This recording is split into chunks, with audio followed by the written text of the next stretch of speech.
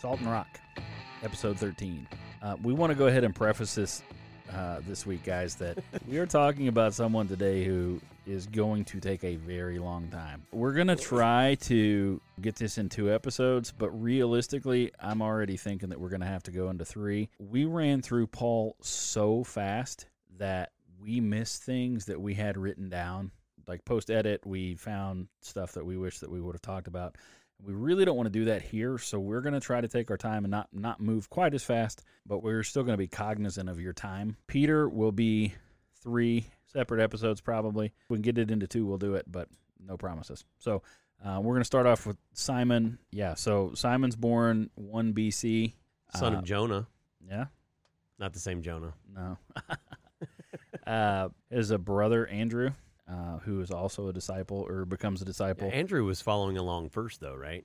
He was a follower of John the Baptist. John the Baptist. Right.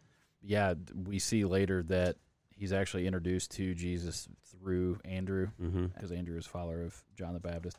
It's noted that between 25 and 27 AD, he gets married, has kids, and settles in Capernaum. And we were talking about this before we started recording. I don't really know why he's the only one that's noted biblically as being married and having kids.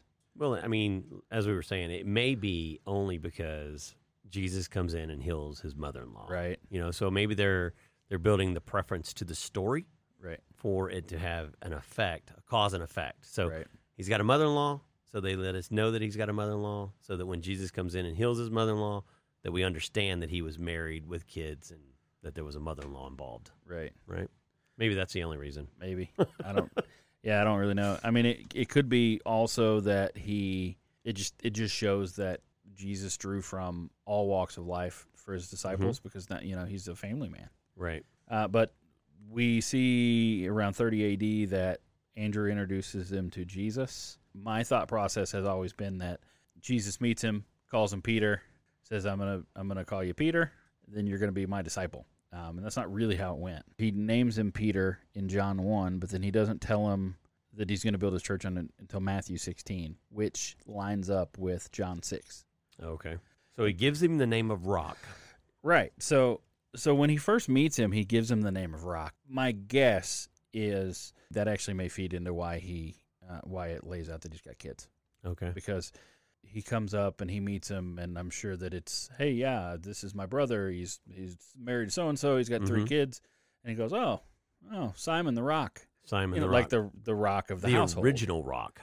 So maybe that's it. But then, like I said, I'd always thought that he immediately gave him that and said, hey, you're going to be a disciple. Come follow me. Da, da, da. That's not it. He gives him the name, and then he goes on about his business, and then later names the 12 disciples that he wants, which is kind of a fun story when you find out how he's chosen as a disciple. We'll get to that in a minute, but yeah, so he's renamed. Then at that point, decides that he's going to follow Jesus.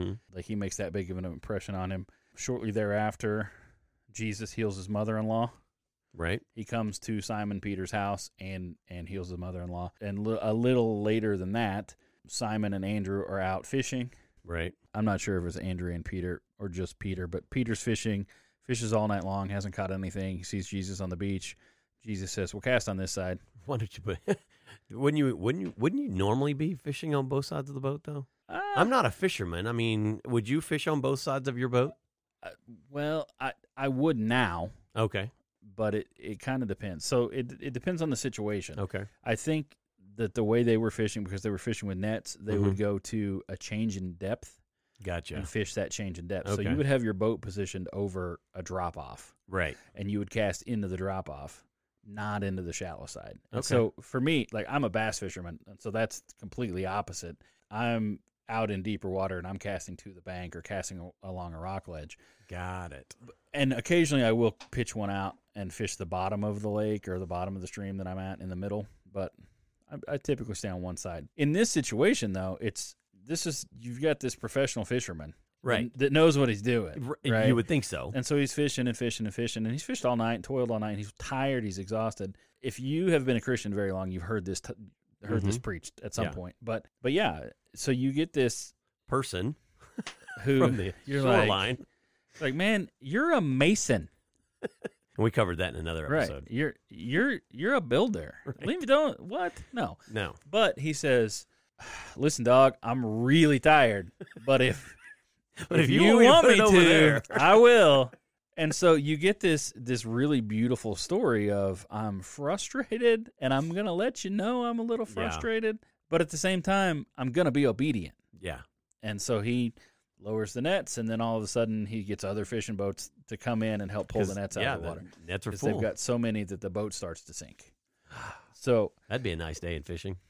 yeah, no joke. I could retire if I could get a boat full of Great Northern pike minnow Okay. that the state of Washington will pay you per fish to catch. And guys, there are some guys out there that know how to catch them and make $50,000-$60,000 a year catching these fish. Just catching the fish. Are they trying to get rid of them? Yeah, they're Okay. They're like they're very predatory. They're not native, and there's no natural enemy for it, like no natural predator for them. Wow. Yeah. So I mean, you But got yeah, all these so- fish now. I mean, So yeah, he's got this whole boatload of fish, literally a boatload of fish. And he gets out and he apologizes to Jesus. He says, "Hey, I'm not worthy of you. Yeah. I'm a sinner." yeah, And Jesus says, "Well, don't be afraid. that's okay. And now you're gonna be a fisher of men." Come with me. And so I think it's a really neat thing because there's a correlation here because Jesus is first. He calls him to him basically, and he has this multitude of fish. And later he preaches the first sermon and has this multitude of believers. He's like over 3,000 men Right. convert to Christianity. So Crazy. like there's this really cool parallel here where Right. you've got all these fish that you would never believe, and then you have all these souls that Soul you that you would never so, believe. Like he comes to fruition that Jesus says you're going to be fishermen. So Yeah. I like that. yeah, That's really good. yeah. So, but that's the first lesson that we see with Peter, though. It's regardless of what your circumstance looks like, just listen. Yeah. Right? It would have been really easy for him to say, "You come out here and throw that net out." Why don't you come do it and show me how it's done? Right? Yeah. Oh, if you know how to fish those, yeah, come out here. But that's not what he does. He says, "Well, if you say so, then I'll do it, Yeah. even though I've fished all night." So, We've been in these waters right here. right. I haven't seen a fish in days, which it is funny because we have a particular pond that I like to fish, and I will get irritated, and I'll be like, "I hate this pond. I don't ever catch fish in here." And like the next cast, I pull in one. That's all it takes is you to get frustrated. I just right? have to get frustrated. Right? You just have to and get frustrated. speak it, yeah. Why don't you just go to the lake frustrated? No, I usually do. I go to the lake to become unfrustrated. Bad day on the water is better than a good day in the office. So yeah, the funny thing about that though is that I get frustrated and I say that, and then my fishing buddies always like, "I never catch fish in here." Blah, blah, blah. That all happened in 30 AD. That was all in 1 year. According to the timeline that we have, 30 AD. I mean, that was a really busy year for him. I mean, Busy year. You meet your brother, introduces you to Jesus. B, you have this huge miraculous catch of fish. You are called to run with in Jesus's crew. Around 31 AD to 32 AD, you see Peter in ministry alongside Jesus. So one of the first things that we see in this is Jesus pulls his 3 main disciples out, his board of trustees, as our friend Rich pointed out a couple episodes back. Peter, James, and John are his 3 innermost disciples. And I think that we're going to do a series on them at some point. Yeah. But right now we're trying to go in depth with Peter. Jesus goes into a house and heals Jairus' daughter, brings her back to life. Doesn't Brings her back. Yeah, it doesn't heal her. Brings her back technically, to- it's a yeah. healing, but yeah, brings her back to life. Brings her She's back dead from the dead. But he will only allow those 3 in the house with him. Right. So Peter, James, and John. Like I said, we'll go into later, dig into why those 3 were chosen. Next, they're all in a boat. We've all heard this story, but recap it for us. That's pretty amazing. I mean, you got all these guys fishing in a boat. Peter sees Jesus walking on the water, and he says, "Call me out there. Call me out there. I want to try that." So Peter does it. Peter steps out of the boat. His conscience, I think, takes hold of him a little bit, and he says, "Oh," takes his eyes off of him, and Save he me. just reaches down and grabs him and pulls him out of the water. So I guess that would be a miracle, too, that Jesus performs on Peter's, is saving his life from drowning. Yeah, because it wasn't just turn around and swim Right. back to the No, boat. it wasn't. He lifts him up. So Right. I think that one of probably the most misquoted or mislabeled text in the Bible is this right here. Okay. Because depending on what Bible version you have, you often see that it says Peter fails to walk on water. Right. No. And Peter doesn't fail to walk on water. He completely walked on water. Right. The problem though is that Peter has this. I think he was just so shocked that he was actually standing on water. Well, Peter has a faith problem. Right. Jesus references it a lot. But the thing is that it's not that he doesn't have faith, it's that he doesn't trust his faith. So he steps out of the boat because he has faith. He knows that Jesus called him, but the minute that he doesn't look at Jesus, the minute that he looks at his surroundings, then he says, "Oh, now I'm sinking." Had he just kept his eyes on the Lord, wouldn't have even been it would have just been Jesus and Peter walked on water. Right. So and you see that throughout Peter's life, at least until Jesus' resurrection. Yeah, I like what you said. You said he has his faith, but he doesn't trust his faith. Right. And how many times do we go into something that we know this is a God thing? We are faithful in Him and what He does for us, but we just don't trust our faith that amount to where it impacts our life to that point. Right. You know? I was like, you said that, and I'm like, ooh, I really like that. Yeah, you know, I have faith, but how many times did I miss the opportunity because I didn't trust my faith? Right. Well, and the Bible says that with faith the size of a mustard seed, you can move mountains. But you still have to trust that faith. Exactly. You have to use it. And I remember Pastor years ago used to say, faith's a muscle. Yeah. It's going to grow when you use it. Yeah.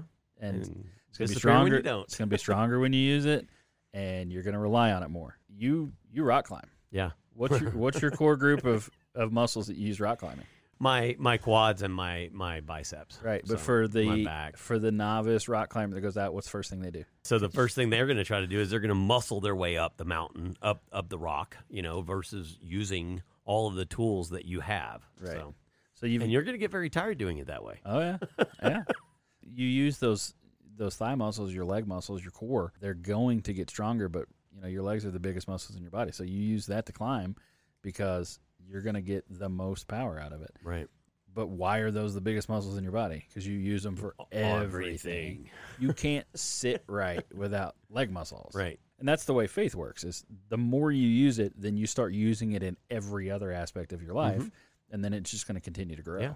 So you see him walking on water. The next time that you have a situation where Peter is actually named is right after they feed the 5,000. He sits with his disciples, believe it's in Caesarea Philippi, and he says, "So who do people believe that the Son of Man is?" So they say, well, some say John the Baptist, some say Elijah, others say Jeremiah or one of the other prophets. Right. And he says, well, who do you say I am?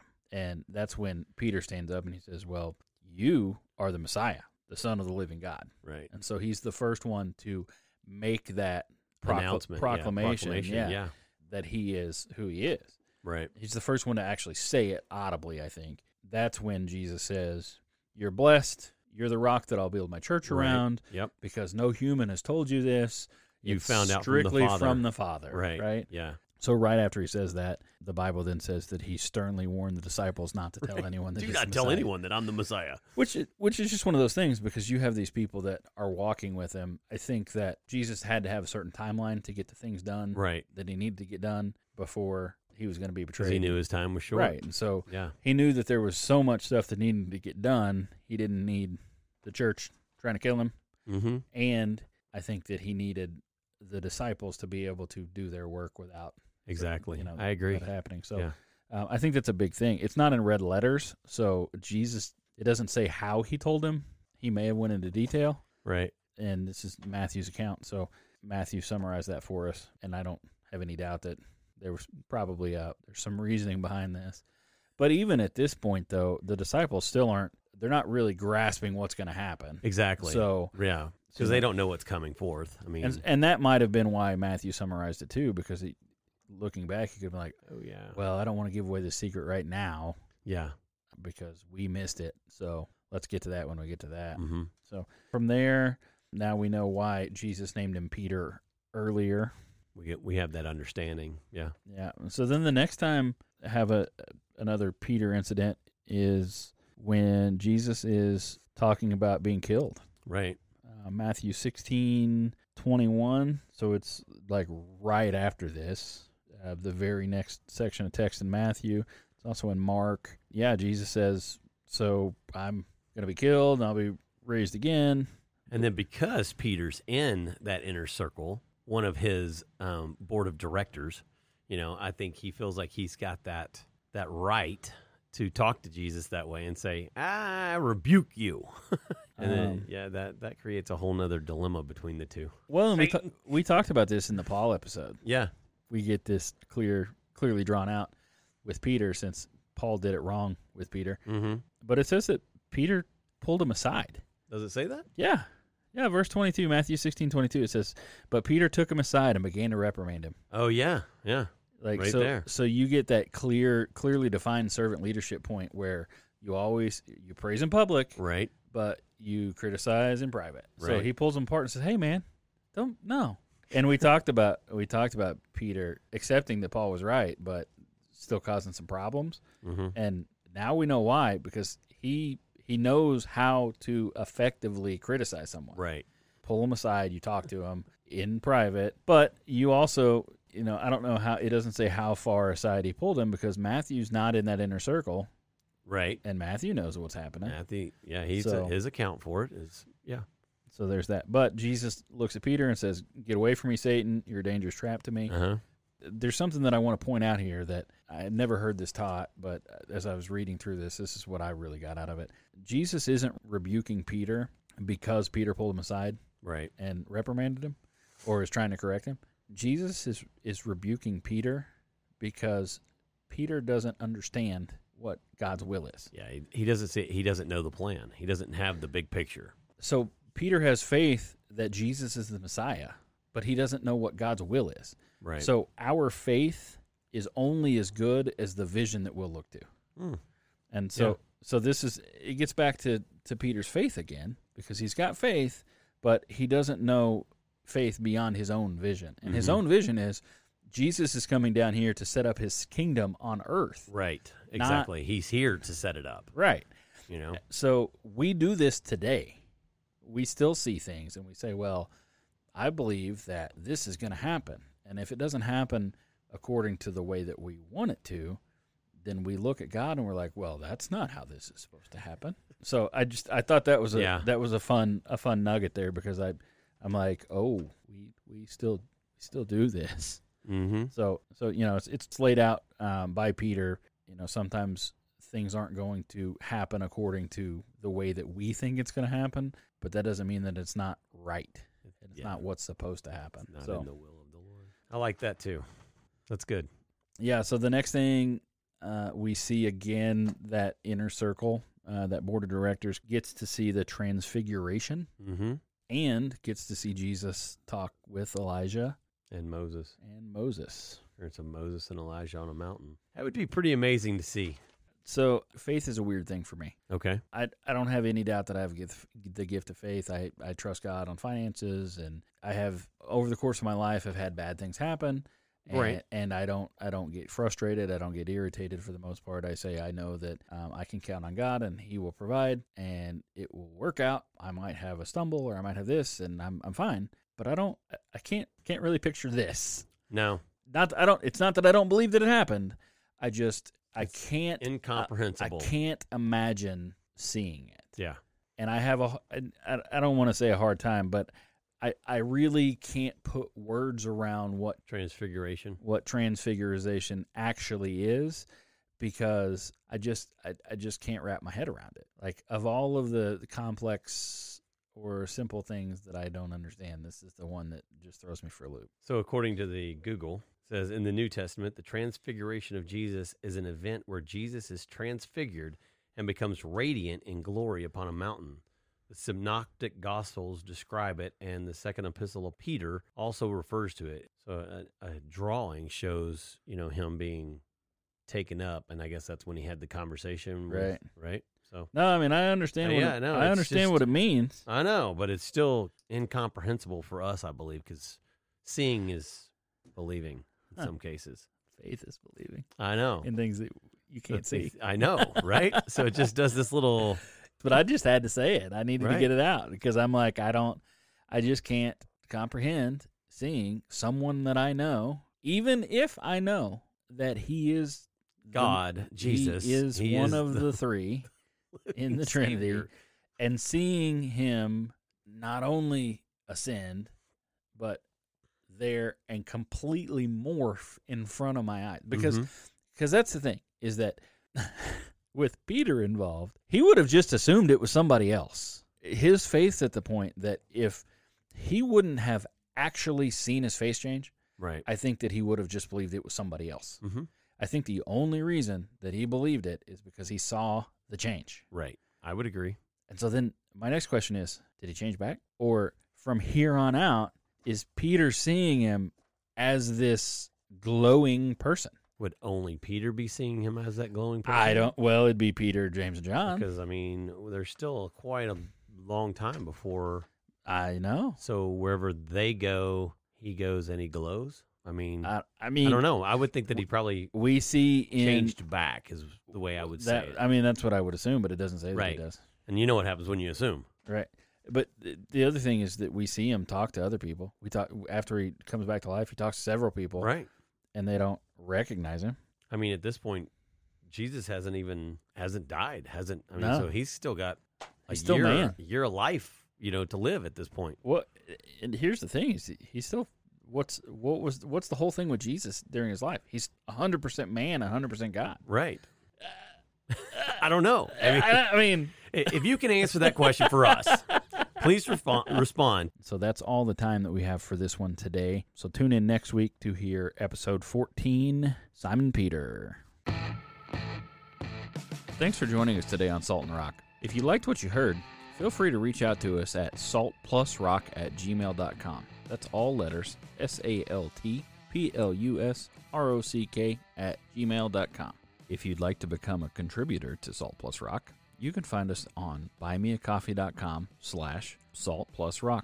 Once again, all letters, SALTPLUSROCK, where you can give a contribution as small as $5. Hey, every little bit helps.